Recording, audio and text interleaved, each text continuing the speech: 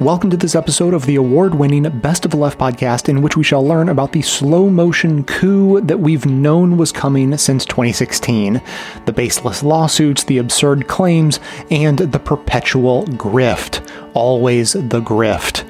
Clips today come from All In with Chris Hayes, The Brian Lehrer Show, Counterspin, an episode of Check Your Blind Spot, On the Media, The Benjamin Dixon Show, The Bugle, and The Dollemore Daily.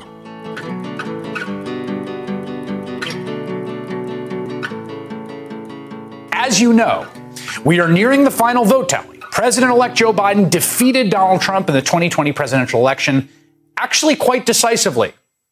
The numbers show Biden with state leads that are not going to be overcome by recounts, certainly not in 5 different states he flipped. Biden is likely to end up with 306 electoral votes.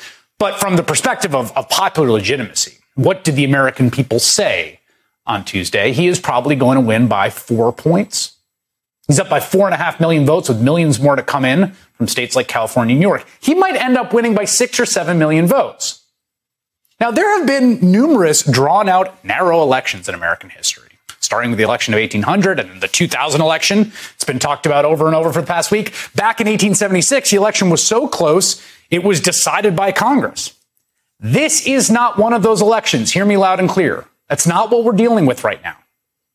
What we are dealing with is one of the 2 major parties refusing to accept a Democratic Party victory as legitimate. And the message has been sent from Trump and Trump TV on down for months now. The only way Democrats could win would be by cheating. And so now we are faced with this extremely dangerous and unnerving, bizarre middle space where the best that can be said is that Trump, the Republican Party, and their allies would try to overthrow the democratically elected government and steal the election if it were closer, if they could figure out the right way to do it, but it's just not close enough for them to do it this time. Some Republicans are acting like Trump's behavior is a big joke.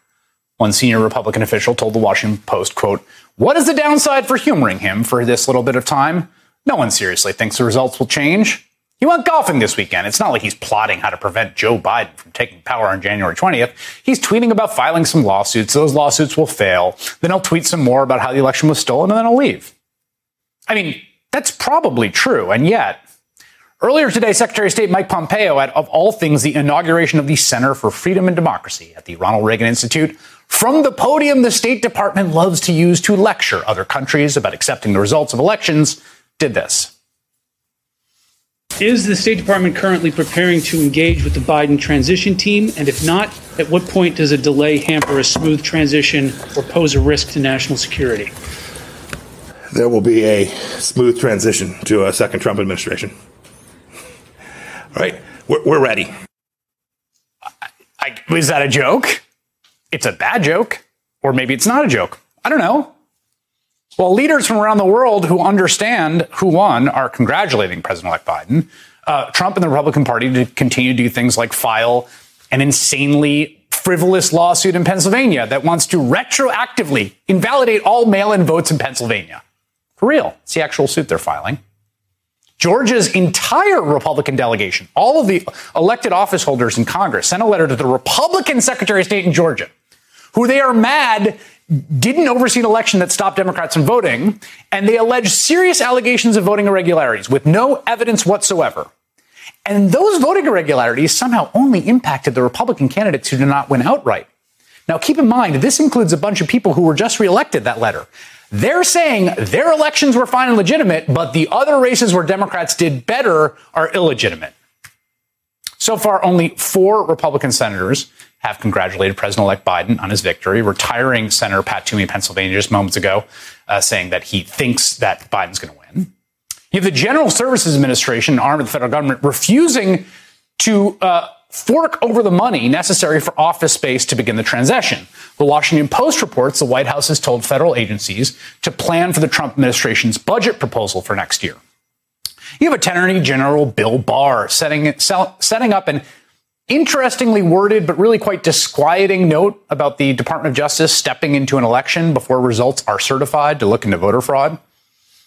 That led to the resignation of the director of the Election Crimes Branch, who was a decorated Justice Department veteran.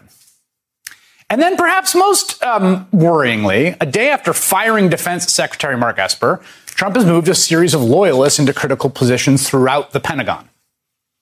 As NBC News political editor Benji Sarlin pointed out, the emerging argument of, yes, the president and his allies want to overturn the results of an election and would do so in a heartbeat if at all possible, but it's not like they actually can, is not exactly very reassuring for the future of democracy. At a certain point, if you're just trollingly pretending to be engaged in a coup, when do you cross over to actually trying for a coup? Speaking at a press conference this afternoon, President-elect Biden dismissed the Republican attempts to delegitimize the election.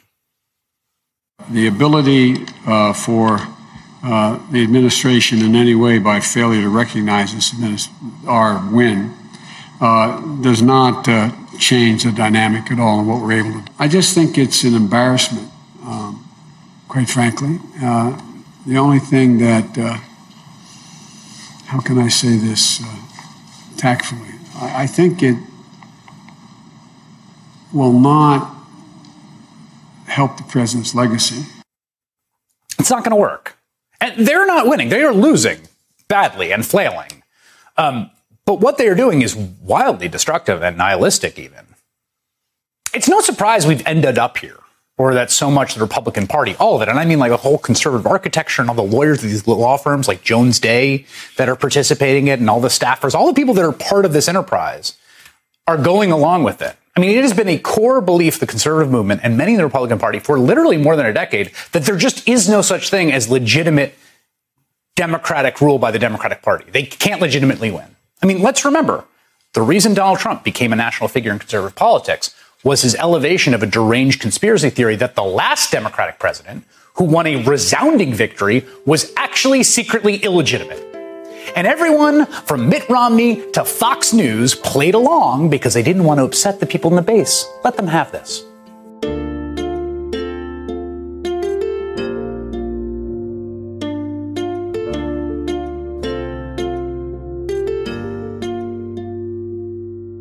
Let me get your take on the sort of nightmare scenario that I was laying out at the top of the segment, where they delay things so much that they can't satisfy the count, the complete account, because it's all tied up in court by the deadline for all the states, which is December 8th, and then the state legislatures get to designate the electors. Here's a clip from 60 Minutes last night of Republican attorney Ben Ginsberg, who goes there after being asked what these lawyers are doing, pursuing cases for Donald Trump that don't seem to have any merit. This could be an instance of trying to slow down counts in individual states in the hopes that those states don't complete their job of certifying election results in time for the Electoral College to meet. And then he would go back to something else he's talked about, which is telling legislators to go and vote Trump slates, even in states that were won by Biden. So I don't know if you were watching television last night, Professor Hassan, but that certainly gave people shudders when it showed up on 60 Minutes as an argument. And then CNN later last night was going big with that as a possibility that the Trump campaign is considering. Could you describe that scenario? First of all, this is a scenario that almost nobody listening now has ever heard of. What is this about December 8th and conditions under which state legislatures can negate the apparent majority vote of the people? Well, let me start off with my bottom line, which is I don't think this is going anywhere. And, I think that was Ben just trying to come up with a plausible explanation for what the Trump endgame might be if they actually have thought this through. So the Constitution says that when it comes to presidential electors, each state gets to set the manner for choosing presidential electors. And every state in the United States has chosen the manner to have a popular vote. And in all but 2 states, the popular vote winner gets all the Electoral College votes. In 2 states, it's partly divided by congressional district. So everyone's made a choice already, every state legislature, to give this power to the voters. Now, there's a provision in a federal law called the Electoral Count Act, which says that if a state fails to make a choice by the time that they're supposed to, which is this early December date, if there's been a failure, then the state legislature can step in and can appoint a slate of electors. So you'd have to have some kind of failure of the system. Right now, we are barreling ahead towards certification. And Pennsylvania is one of the states that certifies on the early side. Every state has their own timetable. California is on the later side. It has a lot of ballots, mail ballots. It takes them weeks to count those. Once the certification, then the choice is made, who the electors are, and then that will eventually be transmitted from the state's governor to Congress, and the votes will be counted on January 6th.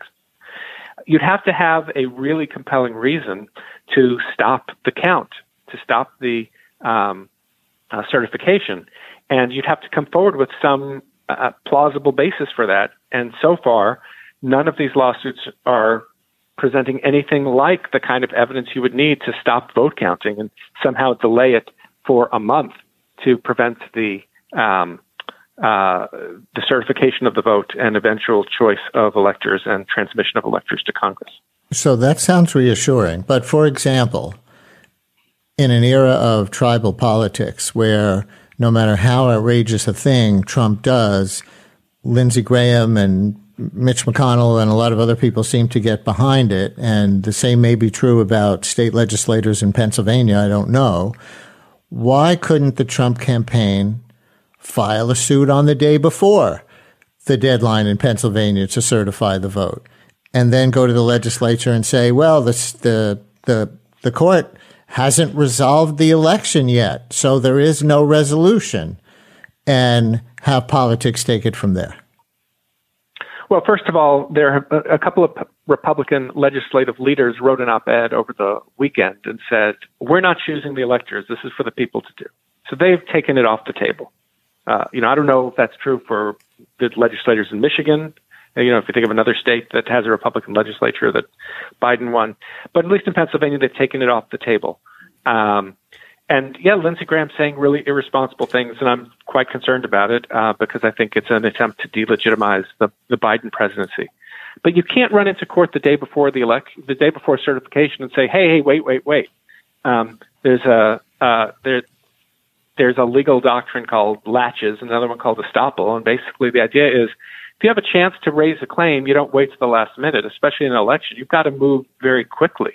And that's been a problem with a lot of these claims that the Trump campaign has made. In Nevada, for example, they tried to attack the use of machines that verify signatures, but they waited till they were almost done with the counting when they knew that these machines were in use for years.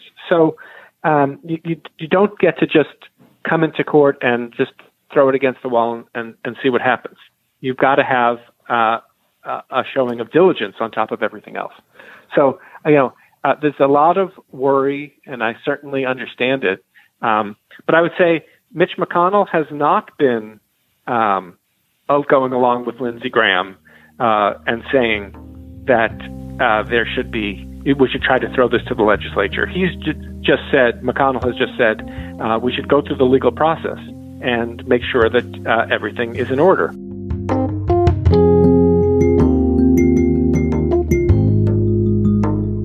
As an independent production that depends on the direct financial support of the audience, Best of the Left is as vulnerable as everyone else in this time of economic uncertainty. When people can't go to work or get laid off, non-essential expenses are the first to go. We perfectly understand that. So if you can support the show directly on Patreon, that would be amazing and fantastic, and we thank you for that. But there is also a way you can support the show without it costing you any money. So if you're doing any shopping from the big box store in the sky, you can use our affiliate link and we'll get a cut of the price from everything you purchase. Our affiliate links for the US, UK, and Canadian stores are in the show notes on our website and on the device you're using to listen right now. If you use our link and you're taken to either the homepage or our Alexa skill page, then you have done it right. There's nothing additional you need to do, and we will benefit from the shopping you do after that. If you take just a moment to bookmark our link to your country's store on your browser, or even delete the mobile app on your phone and add that link as a button in its place, you can enormously really help us get through this health and economic crisis just by doing your regular online shopping. Thanks so much for your support.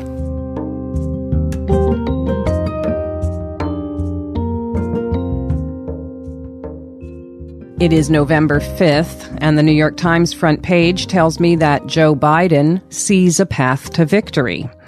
The reason it's just a path, I'm to understand, is that Donald Trump is still mounting challenges to vote counts. Trump, of course, announced in advance that, quote, as soon as that election is over, we're going in with our lawyers, close quote. But Republicans didn't just start going in with their lawyers. In particular, since the gutting of the Voting Rights Act in 2013, they've used the courts to provide cover for the kind of voter suppression they feel favors them. They've played these cards face up for so long, it's hard to see why anyone would credit Trump's current legal maneuvers as anything other than what they are, frank attempts to hold on to power no matter what.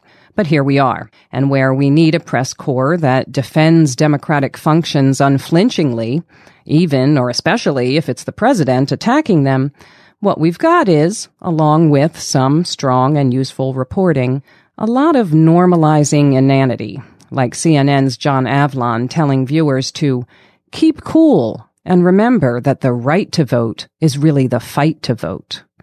Come again? Things are changing as we speak, but joining us to talk about where we're at is journalist Steven Rosenfeld. He's the editor and chief correspondent of Voting Booth, a project of the Independent Media Institute. He joins us now by phone from San Francisco. Welcome back to Counterspin, Steven Rosenfeld. Oh, thank you. It's a pleasure to be here. Well, as we record on November 5th, Trump hasn't let go of the strategy of what the press called legal challenges, which I feel is kind of fancy language for what's happening. Without asking you to break down each individual case, what should we understand about the nature of the legal arguments being employed here? Well, sure. There are two big points to make about this without getting lost in the details. The first is that most of what Trump and the Republican Party are going after are small technicalities in the process of the way that ballots are handled or processed before they're counted and then counted. And what's really remarkable about these, and I've been looking at this today, is that the number of ballots that they might be able to throw out if they are even lucky to succeed, and we can say in a second why they may not be lucky, it's really small, and it's not likely to jeopardize or change the outcomes in these elections. It's likely to generate a lot of doubt that can be blown up like molehills into mountains for their ongoing disinformation. But in terms of the litigation, it's been incredibly small-minded and kind of sloppy. Like, it should have been filed days ago, but was only filed yesterday or even today being Thursday. So in terms of the narrative or the legal arguments, there are only a few. There's really Bush v. Gore 2.0, which means they're claiming that like ballots are not being treated in a like manner. Well, what does that mean? It means that counties aren't doing the same thing step by step as other counties. And when you have states like Pennsylvania, where different counties have different voting technology, and they have different training for poll workers and all, things don't get done like robots. So that's an old claim and has not gotten that much traction. The next one, which is a little bit more consequential because there are 4 Supreme Court justices, conservatives, who said this is a way you can come back to us, was basically claiming that only state legislatures have the authority to regulate elections. And they say this comes out of the federal Constitution, Articles 1 and 2. Time, place, and manner. That's the phrase. The problem with that is that it basically ignores everybody else. So who's everybody else? Governors, secretaries of state, state constitutions, state Supreme Courts. But we will see how that might come into play. Where it would come into play in this election is in Pennsylvania and North Carolina and Minnesota. The deadline to accept ballots that were postmarked by Tuesday, Election Day, was extended, but not by the legislature. So the question is, are those ballots going to be disqualified? And in Pennsylvania, they're being separated. They're being handled separately to basically put them in a pile that doesn't jeopardize the rest. And then the third and final area where they're making these really nitpicky kind of claims is they're basically claiming that, hey, we're not being allowed to see the process or watch the process, or, oh my gosh, we weren't there when a ballot that came in that had coffee spilled on it was duplicated. So therefore, everything else can't be trusted. So the big picture here is, and I'm trying to write about this today actually, is the numbers of ballots that could be thrown out. If they're successful, they're really nibbling around the edges. So what is this mostly doing? It's mostly building up evidence to try to discredit the results in the disinformation and social media and propaganda world. Right. Well, and speaking of propaganda and into media, when Donald Trump said he was going to try to stop vote counting, stop them counting votes in Pennsylvania and Michigan, the Washington Post said that move threatens the ability of people to exercise their rights, the foundations of representative government. No, it, quote, threatens to draw out the final stages of the contest against Joe Biden, close quote. That blasé language, the reporting of the shutting of polls in black neighborhoods, of lying robocalls, of fake drop boxes, of hijacking the USPS, reporting all of that as though it were a strategy and not an outrage, I think also goes towards ensuring more of the same. Yeah. I think you're right about that. We've become so, I don't want to say normalized, maybe numbed is a better word, to these kinds of tactics as if, well, this is just the way elections are run. The thing that's really crazy about this, with these kinds of claims, there was something in the paper today. The Justice Department had a memo. They might send armed guards in. The truth is, ever since the Republicans went after the Voting Rights Act and they gutted it, Supreme Court gutted it in 2013, there is even less federal authority to even be present. Now, these elections are state regulated. They are not regulated by the federal government, with the exception of, the amendments that say women can vote and people age 18 and stuff like that. So the thing is, they have less authority than they ever had. Most of the authorities they do have are to enforce civil rights laws, which this administration obviously is not interested in doing. But these kinds of threats make it to the front page of the New York Times. Right. That's what's crazy about this, because it just sucks up the oxygen for a more like creating context. What would that context be, by the way? It would basically say, for example, these lawsuits are incredibly rinky-dink. Let me give you one example.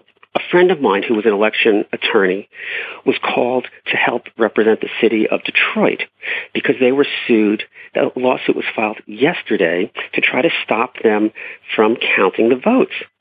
It was filed after the counting had stopped already. So this morning, they're only trying to go back into court, they being the Republicans, to say, oh, no, we want to amend the suit, so we're suing the county because it's the county that certifies or makes the results official. So it's that ham-handed.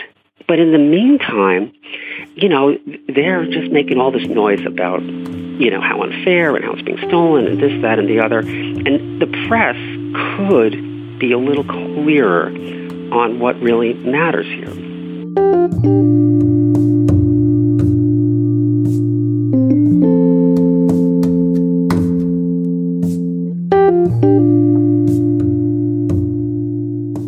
It's time once again to play America's favorite political game show. Check Your Blind Spot!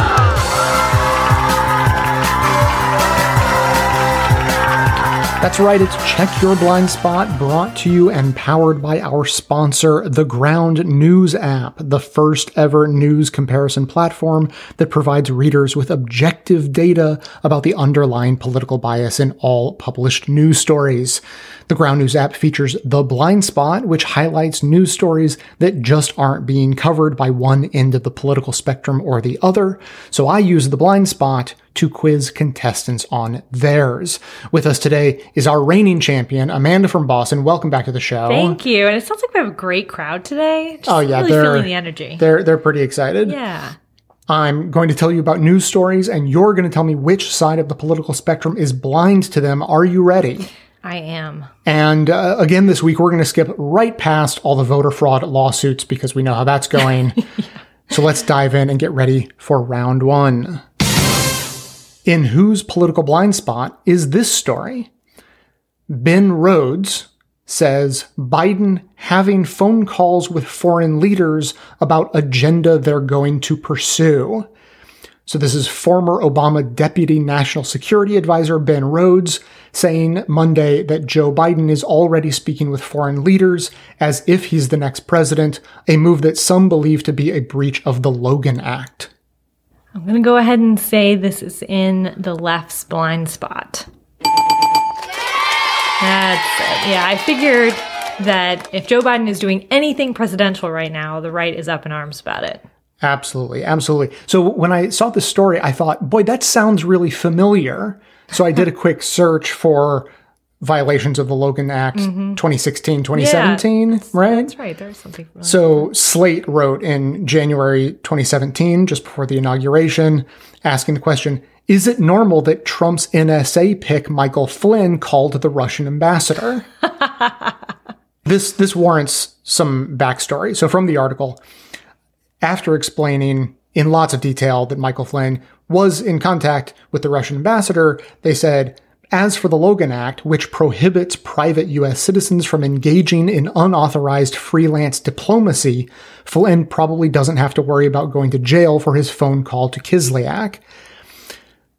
He just had to worry about some other stuff he did. He did have to worry about some other stuff he did. But then they filled in some additional background information saying the last major instance where a threat of the Logan Act was discussed publicly was when Senator Tom Cotton and others wrote to the government of Iran in 2015 promising to cancel the Obama administration's nuclear deal, a fairly blatant attempt to undermine the administration's foreign policy. There were no legal or political consequences for that. Other major examples include when Richard Nixon's team reportedly urged South Vietnamese officials to scuttle peace talks organized by the Johnson administration, promising them a better deal under the new administration. A nice dirty trick just before the election. Right. And in 1980, the Washington Post reported that Jimmy Carter's ambassador to El Salvador criticized President-elect Ronald Reagan's advisors for undermining him by promising a shift in U.S. policy toward the country, then sliding into civil war. So the verdict from this article is meetings between the president-elect's team and foreign officials are normal. Right. Negotiations that undermine a sitting president's foreign policy are not unprecedented, but remain highly controversial and not normal. So the question is really, did these conversations have anything to do with what's happening now, or undermining Trump, or simply just talking purely about the future? And promises to the in the future would be bad, but just talking about the future is okay? Right. Is that the impression? Okay. Right.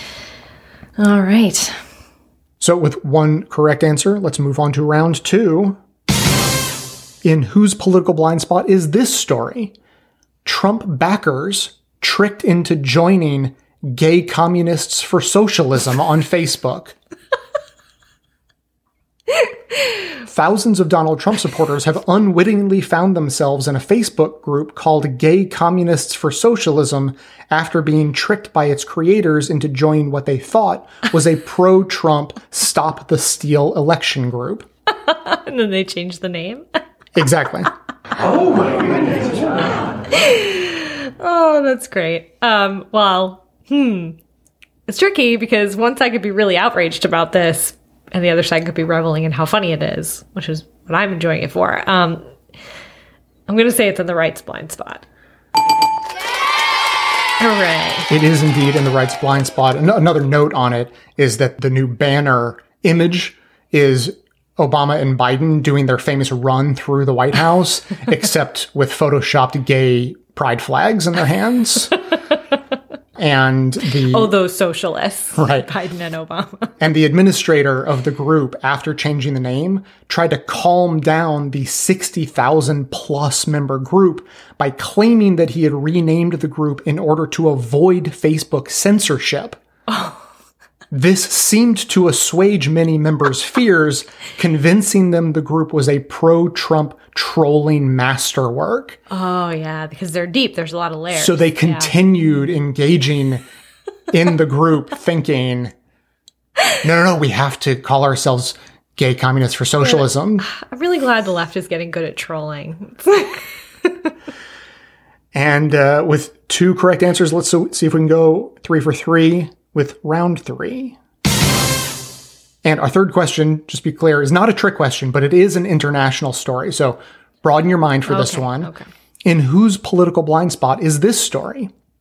Macron, President Macron of France, urges EU border changes as he warns terror attacks are, quote, European reality.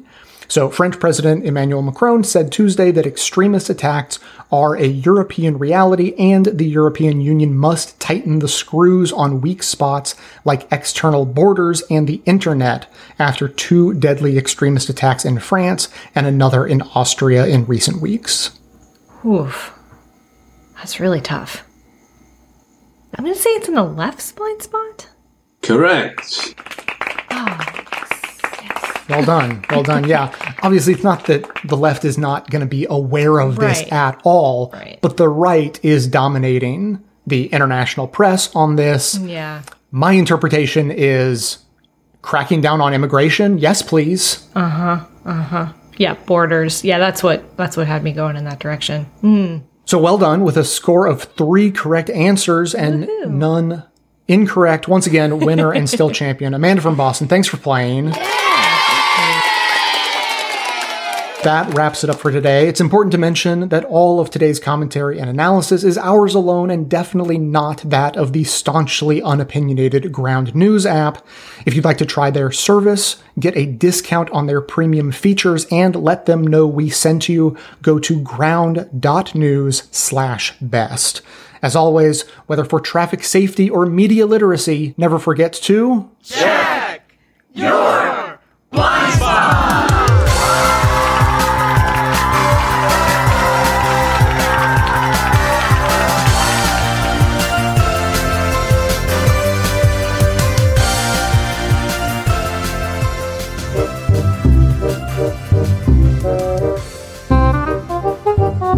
Thursday evening, with his margins in Georgia and Pennsylvania closing, President Trump once again attributed looming defeat to the doing of bad things. They want to find out how many votes they need, and then they seem to be able to find them. Trump actually has been peddling the voter fraud rigged election myth for years. Even after winning the Electoral College in 2016, he alleged widespread Democratic Party mischief. Here was White House aide Stephen Miller in February 2017. This issue of busing voters into New Hampshire is widely known by anyone who's worked in New Hampshire politics. It's very real. It's very serious.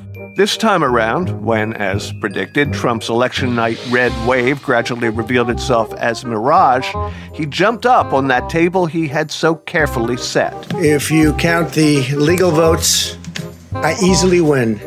If you count the illegal votes, they can try to steal the election from us. What Trump never explained is how the Democrats were supposed to have pulled off the caper. John Mark Hansen is professor of political science at the University of Chicago. He has studied precisely what would be required to steal a presidential election. John, welcome to the show. I'm glad to be here. Okay, let's just say that I want to subvert the will of the people and rig a presidential election. Easy peasy, right? No, not necessarily.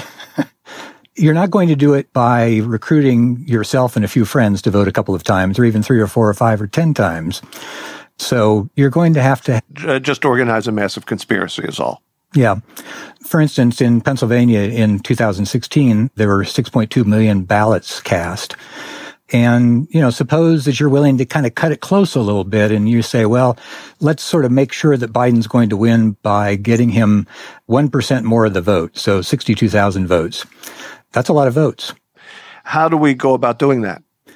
One possibility is that you decide you're going to get 1,000 of your best friends and you're somehow going to convince them that they should be willing to risk prosecution and imprisonment and the loss of their reputations. You also have to reassure them that out of the 1,000 people that you've recruited to help you in this effort, nobody's actually going to open their big fat mouth. there are a lot of criminal conspiracies out there that get undone because somebody wants to brag about it or somebody has a guilty conscience or something. So you're going to have to make sure that you can trust and everybody else can trust all 1,000 of your Confederates. Okay, if you want to obsess on details like that, that's fine. I'm not going to stop you. So you're basing this on the idea of having 1,000 friends, each willing to trump up 62 ballots. But what if, instead of doing that, I just get, let's say, 20,000 friends to vote once by mail, once in person, and maybe once at another precinct where they used to live? One person, 3 votes. Times 20,000. You'd have to persuade all 20,000 people that they should take the risk of actually casting a second or a third ballot, because the chance of their being detected goes up the more times they vote. So I would think that people would be pretty hesitant to do something like that. In terms of people who are registered in more than one place, I doubt that you know 20,000 people who are registered in 2 different places. And even there, they would risk discovery. And certainly, if you're talking about 20,000 people doing it, someone is likely to be discovered as having voted in 2 different jurisdictions. Now, I know that because people's signatures tend to change over time, mine has certainly mutated. Many jurisdictions are being less rigorous about demanding perfect matches. In that environment, can I get any ballot through? In terms of mail-in ballots, the risk is not so much that your signature will not match, but rather that jurisdictions oftentimes will ask for identifying numbers. So in Pennsylvania, you either have to submit your driver's license number, your state ID number, or the last 4 digits of your Social Security number. And it's getting a hold of those numbers and matching those numbers is going to be the problem. But it's also easy just to get 1,000 driver's licenses, no? Not so easy. I must say, I rather resent your negativity. What about rigging the game during the counting process? Like Trump said on Wednesday morning, somehow finding all these votes after the polls have closed. Can't that be done, like sneaking in an extra 0 or 2 or moving a decimal point or even substituting computer data with fake counts that I've sneaked in on a thumb drive? Well, your chances are better, but there are still quite strong safeguards against doing something like that. One is that most jurisdictions allow partisan observers to actually watch as the ballots are being counted and as the ballots are being tallied and as the tallies are being reported to the central office. And they have an opportunity to say, I don't like that. That's not the way that things are supposed to be going. Even if there aren't any partisan observers, you still have the problem of how you're going to report all those extra votes without someone thinking, boy, that's sure an awful lot of votes being reported from that particular jurisdiction. They only usually report 300,000 votes, and now they're reporting 360,000 votes. And that's kind of suspicious. I'm sorry. I just think you're naive, because what you don't know is that I am a pretty good coder.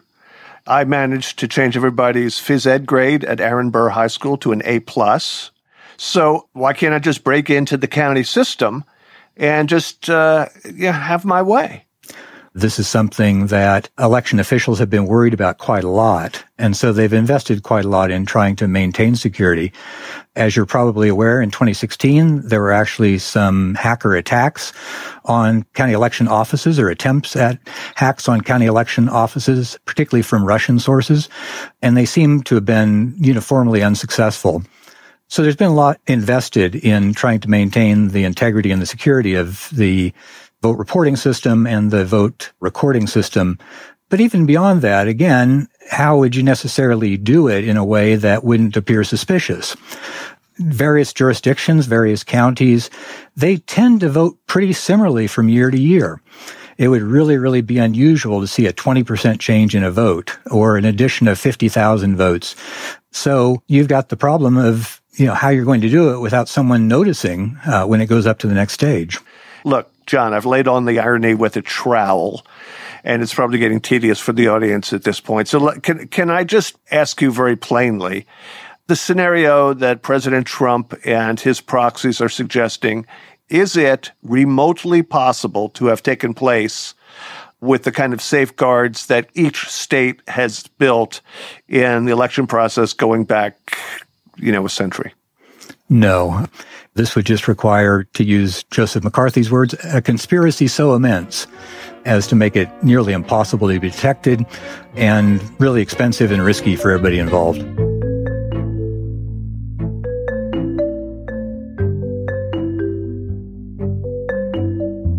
You've reached the activism portion of today's show. Now that you're informed and angry, here's what you can do about it. Today's activism: on November 14th and beyond, prepare to stop a coup in America. The first thing I'm going to tell you to do today is go read Naomi Klein's latest article in The Intercept called "Now We Have to Fight Trump's Tin Pot Coup and Biden's Worst Instincts." In the piece, Klein lays out 5 possible reasons why Republicans are echoing Trump's baseless election fraud talking points. The last reason she lists is that there could be an actual thought-through plot for a coup. Klein notes that the risk is slim, but not nil. Regardless of whether or not you think Trump's coup talk is empty bluster, the public threat of a coup in America should be enough for us all to call it out and prepare for how to stop it. This is a messaging war that we have to win. Refuse Fascism has planned mass protests nationwide on Saturday, November 14th, and more will likely be planned. You can sign their pledge to the world that you refuse to accept a fascist America and find a protest near you or organize your own at refusefascism.org. Additionally, Protect the Results is still ready and waiting and has moved out some of the dates of their protests. They now range from November 14th to December 1st and beyond, depending on the event. Go to protecttheresults.com to find an event or organize your own. As we watch this all play out, remember the signs of a coup from the Waging Nonviolence article we highlighted a few weeks ago. We know it's a coup if the government stops counting votes, Trump already lost that battle, certifies someone a winner who didn't get the most votes, they're currently working on this, or allows someone to stay in power who didn't win the election. They are strongly signaling that this is their intent. Most coup attempts are secret, then happen quickly, but Trump's slow-walking style means we are able to prepare, and that gives us, the people, an upper hand. As Klein points out, unrest in one of the world's largest economies is not good for capitalists, and they're the ones actually in control. So in an irony no one can enjoy, it may be the capitalist monsters who get Trump and Republicans to stop the power grab. But they'll only pull those strings if they see that an uprising is inevitable. We need to give a preview to assure them that it absolutely is. The segment notes include all the links to this information as well as additional resources, and as always, this and every activism segment we produce is archived and organized under the activism tab at bestoftheleft.com. So if preventing a coup in America is important to you, be sure to tell everyone you know about preparing to stop a coup in America on November 14th and beyond so that others in your network can spread the word too. Do you see the breeze blowing? Can you feel the winds have changed? Do you smell the scent of roses, or does rotten air remain? Do you feel the time has come when we rectify what's wrong, putting all where it belongs as we stand up and be strong? 'Cause it's time to make a difference in this fickle world of change. Donald Trump is attempting to overturn the results of the election and install himself into power against the will of the American people. What we are experiencing in this country has gone far beyond Donald Trump just being a sore loser. The president is rolling out a full-blown strategy to attempt to steal the election from Joe Biden and steal democracy from the American people who have resoundingly spoken that he is only to be a one-term president. Now, this is not hyperbole. This is not hysteria or conspiracy. This is exactly what Donald Trump is telling us he is going to do. The president said on Twitter, quote, "People will not accept this rigged election." He went on to say, "We will win." Well, the results are already in, Mr. President, and you've lost. The president went on to say, "Watch for massive ballot counting abuse. And just like the early vaccine, remember I told you so." So he's already shifting the goalpost, stating that what you need to be concerned about is ballot counting abuses. Now, it would be one thing if Donald Trump was by himself asserting that the election was not over, but he isn't. He has the support of some leading voices in the Republican Party. Listen to Ted Cruz as he gives his support to Donald Trump. Of violations of law. The right standard is that every single legal vote that was cast should be counted. but any votes that were illegally cast shouldn't be counted. South Carolina Senator Lindsey Graham adds to Donald Trump's conspiracy theory. This is a contested election. The media doesn't decide who becomes president. If they did, you would never have a Republican president forever. So we're discounting them. If Republicans don't challenge and change the U.S. election system, there'll never be another Republican president elected again. President Trump should not concede. And even the Senate Majority Leader, Mitch McConnell, adds on to this idea of illegal and legal ballots. In at least 5 states. The core principle here is not complicated. In the United States of America, all legal ballots must be counted. Any illegal ballots must not be counted. Donald Trump and Republicans have found their talking point that they are going to repeat over and over and over again, no matter how untrue it is. And that talking point is the idea of legal and illegal ballots, the idea that some ballots were legal and some ballots were illegal. Republicans are repeating this talking point about legal and illegal ballots because they understand that that gives them the ability to frame the conversation. And so long as they're able to frame the conversation in the national discourse, in the national media, then they can control the terms of the debate. And this is the most important tool for them to be able to move the ball towards Donald Trump actually remaining in power. Republicans believe that any vote cast for Joe Biden was illegal and that only votes cast for Donald Trump are legal. Number 2, Donald Trump and the Republican Party are using testimonials from Republican operatives as if they are evidence in and of themselves of voter fraud. Sean, we keep hearing the drumbeat of where is the evidence? Right here, Sean, 234 pages of sworn affidavits. What they aren't telling you is that the people who filled out these affidavits are Republican apparatchiks. They are Republican operatives who are desperate to find a way to overturn this election. Republicans repeatedly use this phrase sworn affidavit because it conveys a connotation of legality, and therefore it must be true. And therefore, it must be investigated. But I want you to take a look at this clip from Laura Ingraham on Fox News so that you can see just the extent to which these claims, these so-called affidavits, are really ridiculous. You saw something suspicious. We're going to get right into it tonight. Happening on the side of a Biden-Harris van in the parking lot of the polling station. Now, walk the audience through what happened. I went out to go for a walk on my break. The Biden van was parked along this stretch, and I could see these people hand over what appeared to be white envelopes. Just hand over onto this table. And as I got closer, the envelopes were being torn open. And as I got closer, I thought, those are ballots. But you didn't say anything? You didn't say anything when you first saw it? I mean, how close are you to be able to see a ballot? This level of absurdity, and to be quite frank, treachery, is what we're really up against. Take in consideration the Lieutenant Governor of Texas.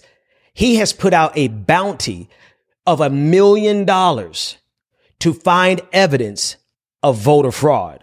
Number 2, Republicans are desperately trying to find anything to overturn the results of the election. And when they can't find anything legitimate, they will outright lie and make it up, including these so-called affidavits. Number 3, Donald Trump is attempting to use the judicial system in order to overturn the results of the elections. And he's expecting loyalty from his judicial appointees. Let me say this up front. Donald Trump does not have a legal case, but that hasn't stopped him from filing lawsuits.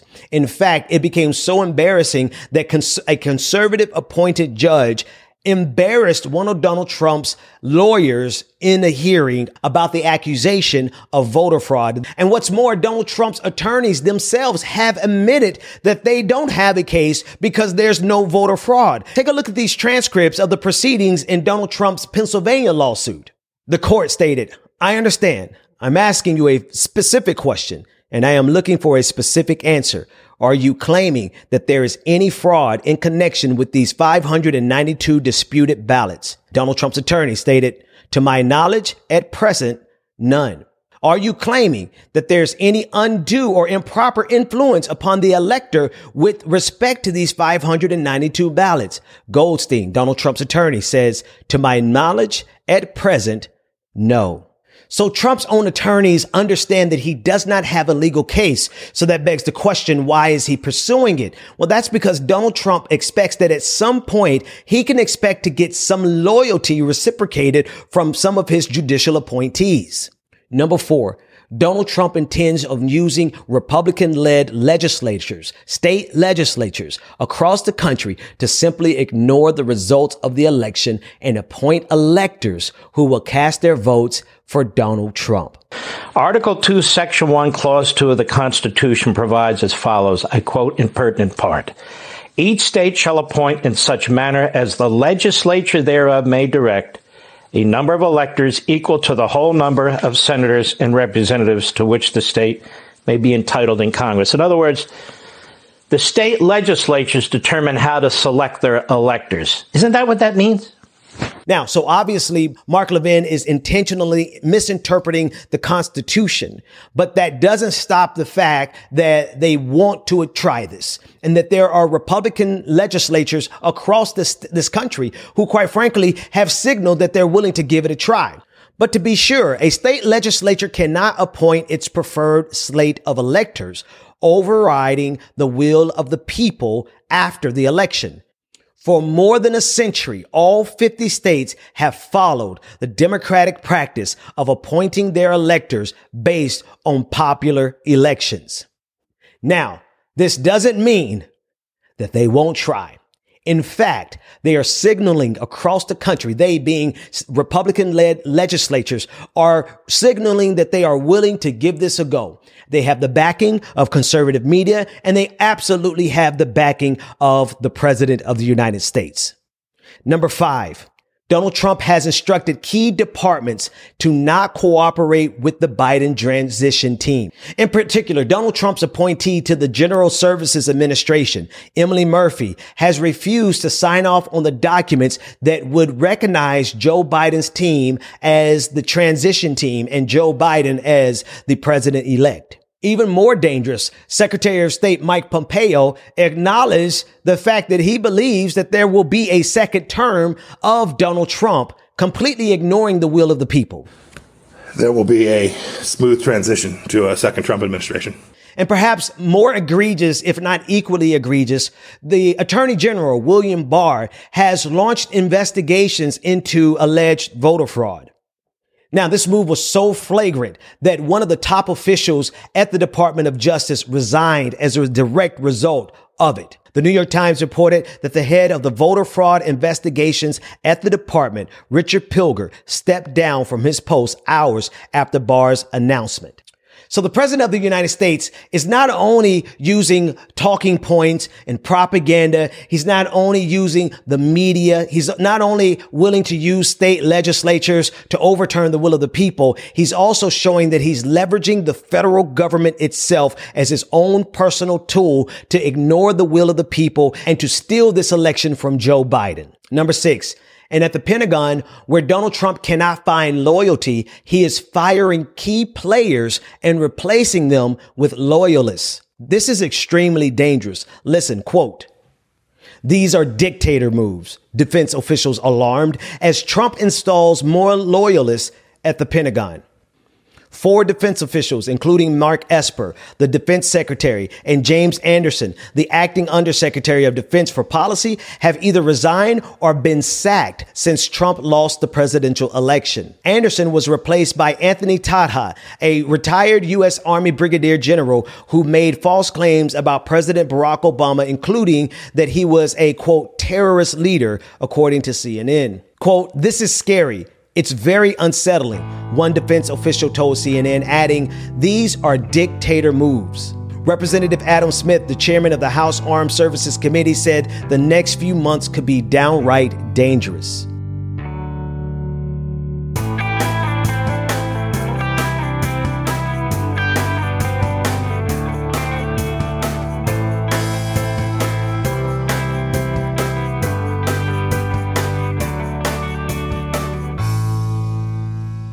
We've just heard clips today, starting with Chris Hayes on All In, explaining the emptiness of the GOP refusing to accept the results of the election.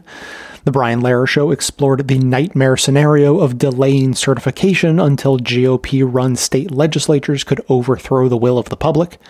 Counterspin sorted through many of the lawsuits being filed by the Trump campaign. We heard our latest episode of Check Your Blind Spot. On the Media looked at what it would take to steal an election in the U.S., and the Benjamin Dixon Show went down the list of ways the GOP is attacking the election and disrupting the transition.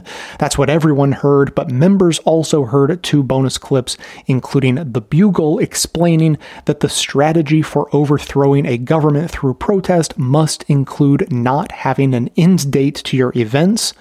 And the Dollamore Daily broke down the grift behind Trump contesting the election because they're using those donations intended to help fight fraud to pay off debts and create a Trump family slush fund. Least surprising end to the Trump presidency ever. For non-members, those bonus clips are linked in the show notes, and they're part of the transcript for today's episode, so you can still find it if you make the effort. But to hear that and all of our bonus content delivered seamlessly into your podcast feed, sign up to support the show at bestoftheleft.com/support, or request a financial hardship membership, because we don't make a lack of funds a barrier to hearing more information, and every request is granted, no questions asked. And now, we'll hear from you.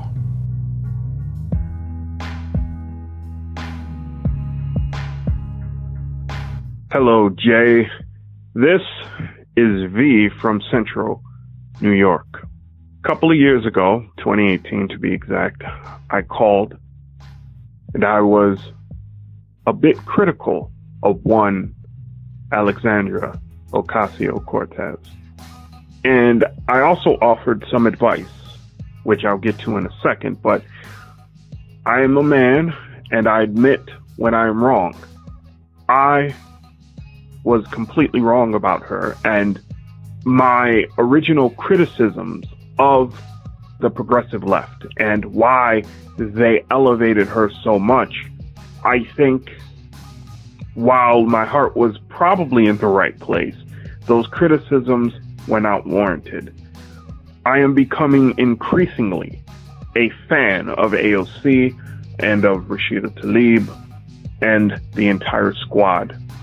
I believe they are the seed of something powerful that is likely to sweep over this country over the coming decade. That stated, on the advice that I gave, I said that progressives needed to have a very elongated view and not to kind of rest on the victory that she offered. And I am convinced that that bit of advice was correct. There is about to be a fight in this country, the likes of which I don't believe most of us realize is coming. Even I didn't realize it was coming. Recently, I finished, actually, the beginning of the year, I finished the book Goliath by Matt Stoller. And just today, I was listening to the first chapter in, I think his name is Rick Perlstein, but the book is called Invisible Bridge. And I'm starting to get an understanding of the forces that are allied, against the mere notion of progressivism, the concept of progressivism, and how much it scares them. We are starting to see the beginning tremors of this fight.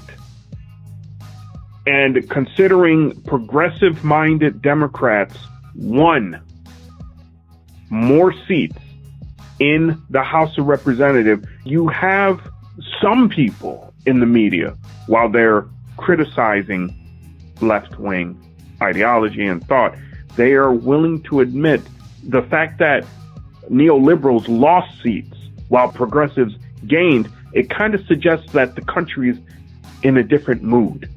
So progressives need to now ready themselves, because the wealthy knows that the spark which started with Occupy Wall Street carried on into Black Lives Matter, carried on into pushing forward AOC and Rashida Tlaib and the like, that spark is starting to actually smoke. And that fire is catching. And they have no answers on countering it. So they may resort to whatever they're going to resort to. And I think we need to be prepared for that. Great show, great show, great show. Keep up the work. Peace to you and your listeners.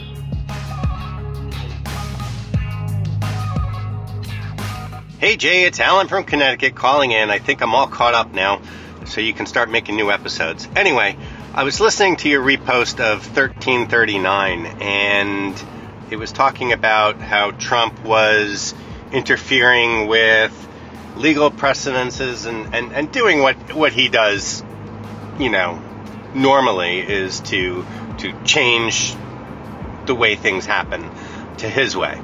And I was thinking, that's standard business operating for corporations. It's, hey, my son needs a job. Hey, can you give him a hand? Can you give him a job? Or it's, Ivy League schools. If you're an alumni yourself, your kids are much more likely to get in than if you're not.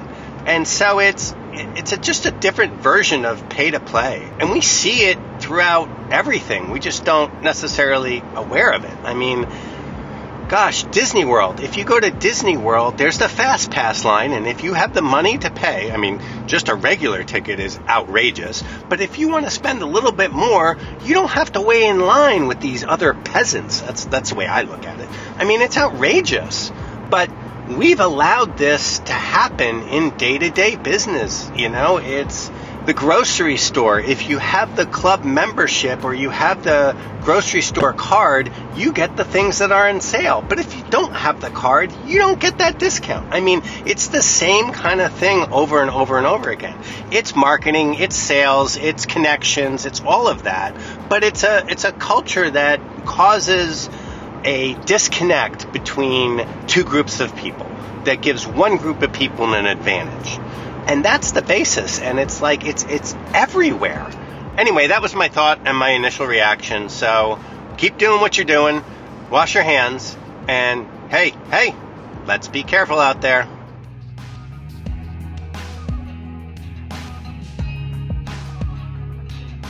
Thanks for listening, everyone. Thanks to Dion Clark and Aaron Clayton for their research work for the show. Thanks to the monosyllabic transcriptionist trio, Ben, Dan, and Ken, for their volunteer work helping put our transcripts together. Thanks to Amanda Hoffman for all of her work on our social media outlets and activism segments. And thanks to all those who called into the voicemail line or wrote in their messages to be played as voiced mails. If you'd like to leave a comment or question of your own to be played on the show, you can record a message at 202-999-3991 or write me a message to j@bestoftheleft.com. Now, just a quick response to Alan from Connecticut. There are a couple of elements at play there. The sort of crony capitalism was one of them. The, please get my son a job sort of capitalism. That's one aspect of it. But the other that you're really touching on, and I don't know if you've heard of this before and didn't use the term, but what I think you're looking for is called the velvet rope economy. And rather than explain it, let me just play a short clip from CNN back in March. For years, Bernie Sanders has been championing the cause of income inequality and wealth disparity. There's no more vivid an example of that than how the response to coronavirus is playing out. As the virus expands worldwide, millions of working Americans find themselves left behind, unable to stock up on price-gouged supplies, missing work, having to find childcare. Meanwhile, there are reports of the wealthy getting access to private tests, escaping problem zones by chartering private jets and retreating to isolated vacation homes. One company, Private Fly, told us this kind of business is up 30% for them, and every day clients are airlifting their entire families from, say, Spain to a holiday home on the Cayman Islands to, quote, sit it out.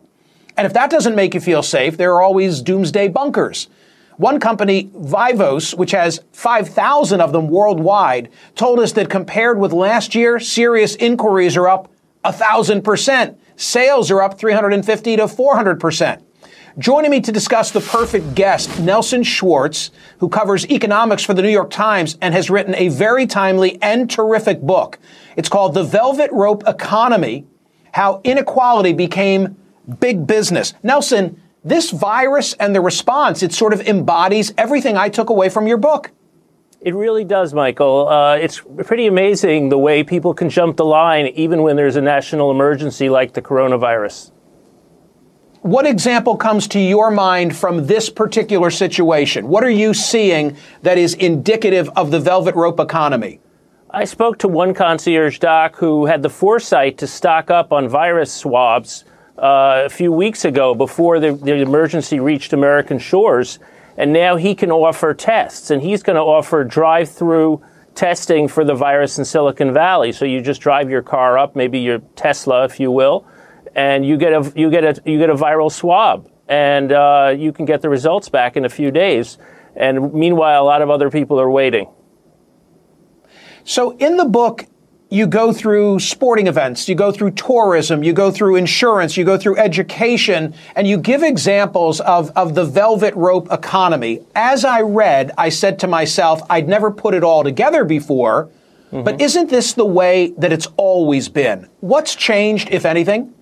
I think something's new. I mean, you see this velvet rope economy in areas where, at least years ago, you had the pretense to a more egalitarian system. I'm thinking education. I'm thinking healthcare. I mean, you're seeing it now. In travel, you always had first and second class, but now you have 9 different lines to board a plane. And it really comes to the fore in moments of crisis like this, like with the coronavirus. I spoke to the builders of these bunkers. They told me the phone does not stop ringing. The one guy who builds bunkers and safe rooms, he has to turn his phone off at night so he can get some sleep. It's ringing so much. And meanwhile, people are leaving the city, leaving Manhattan, and going to second homes in the Hamptons or Greenwich and kind of trying to get away from it all while the rest of us deal with the realities of being here. Is it possible to balance egalitarian interests and capitalism? I mean, in the book, you talk about not wanting to get rid of skyboxes, but you want to preserve the ability of a kid at Yankee Stadium to be able to get a signature, an autograph. I think you can. The Green Bay Packers do a great job of it. I mean, they've got luxury boxes, but still the fans have great seats. And when they redid the stadium a few years ago, they didn't go whole hog velvet rope. They kept a lot of great seats for ordinary fans. You take Southwest in the airline industry, no classes, and it's the most profitable airline in U.S. history. It shows you can do a more egalitarian system, something fairer for the rest of us, and still make a decent profit.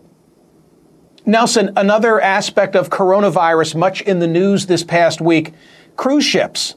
And in the book, you analyze the different classes in cruise ships. What I thought was really interesting, again, nothing new about there being differentiation in classes, think of the Titanic, but the amount of psychology that has gone into, for example, whether people who are paying less should get an eye view into those who are paying more. And it's all by design that they do get that glimpse so that they will be inspired to spend more in the next go-round. Another example of the velvet rope economy. Yeah, I found it really fascinating as a reporter to discover these things that you might not notice until someone points them out. Like on Royal Caribbean, you've got 2 different restaurants. You've got the Windjammer and you've got the Coastal Kitchen. Windjammer's for everyone. Coastal Kitchen is only for suite guests. It has frosted glass windows. But to get to the Windjammer, you've got to walk by those frosted glass windows on Coastal Kitchen and see it, and you can see where you can't go. And the idea is that creates a marker that you'll aspire to on the next cruise you're going to trade up. Final quick question, I hope. Are you fearful of where the divisiveness that sometimes springs from the velvet rope economy leads? That's my concern, and that's something I try to really address in the book, is this sense that we're not all in it together. And I think this coronavirus national emergency is really going to be a test of whether we're a cohesive society, that where everyone looks out for one another, or whether it's each man for himself. And I think we're going to find out.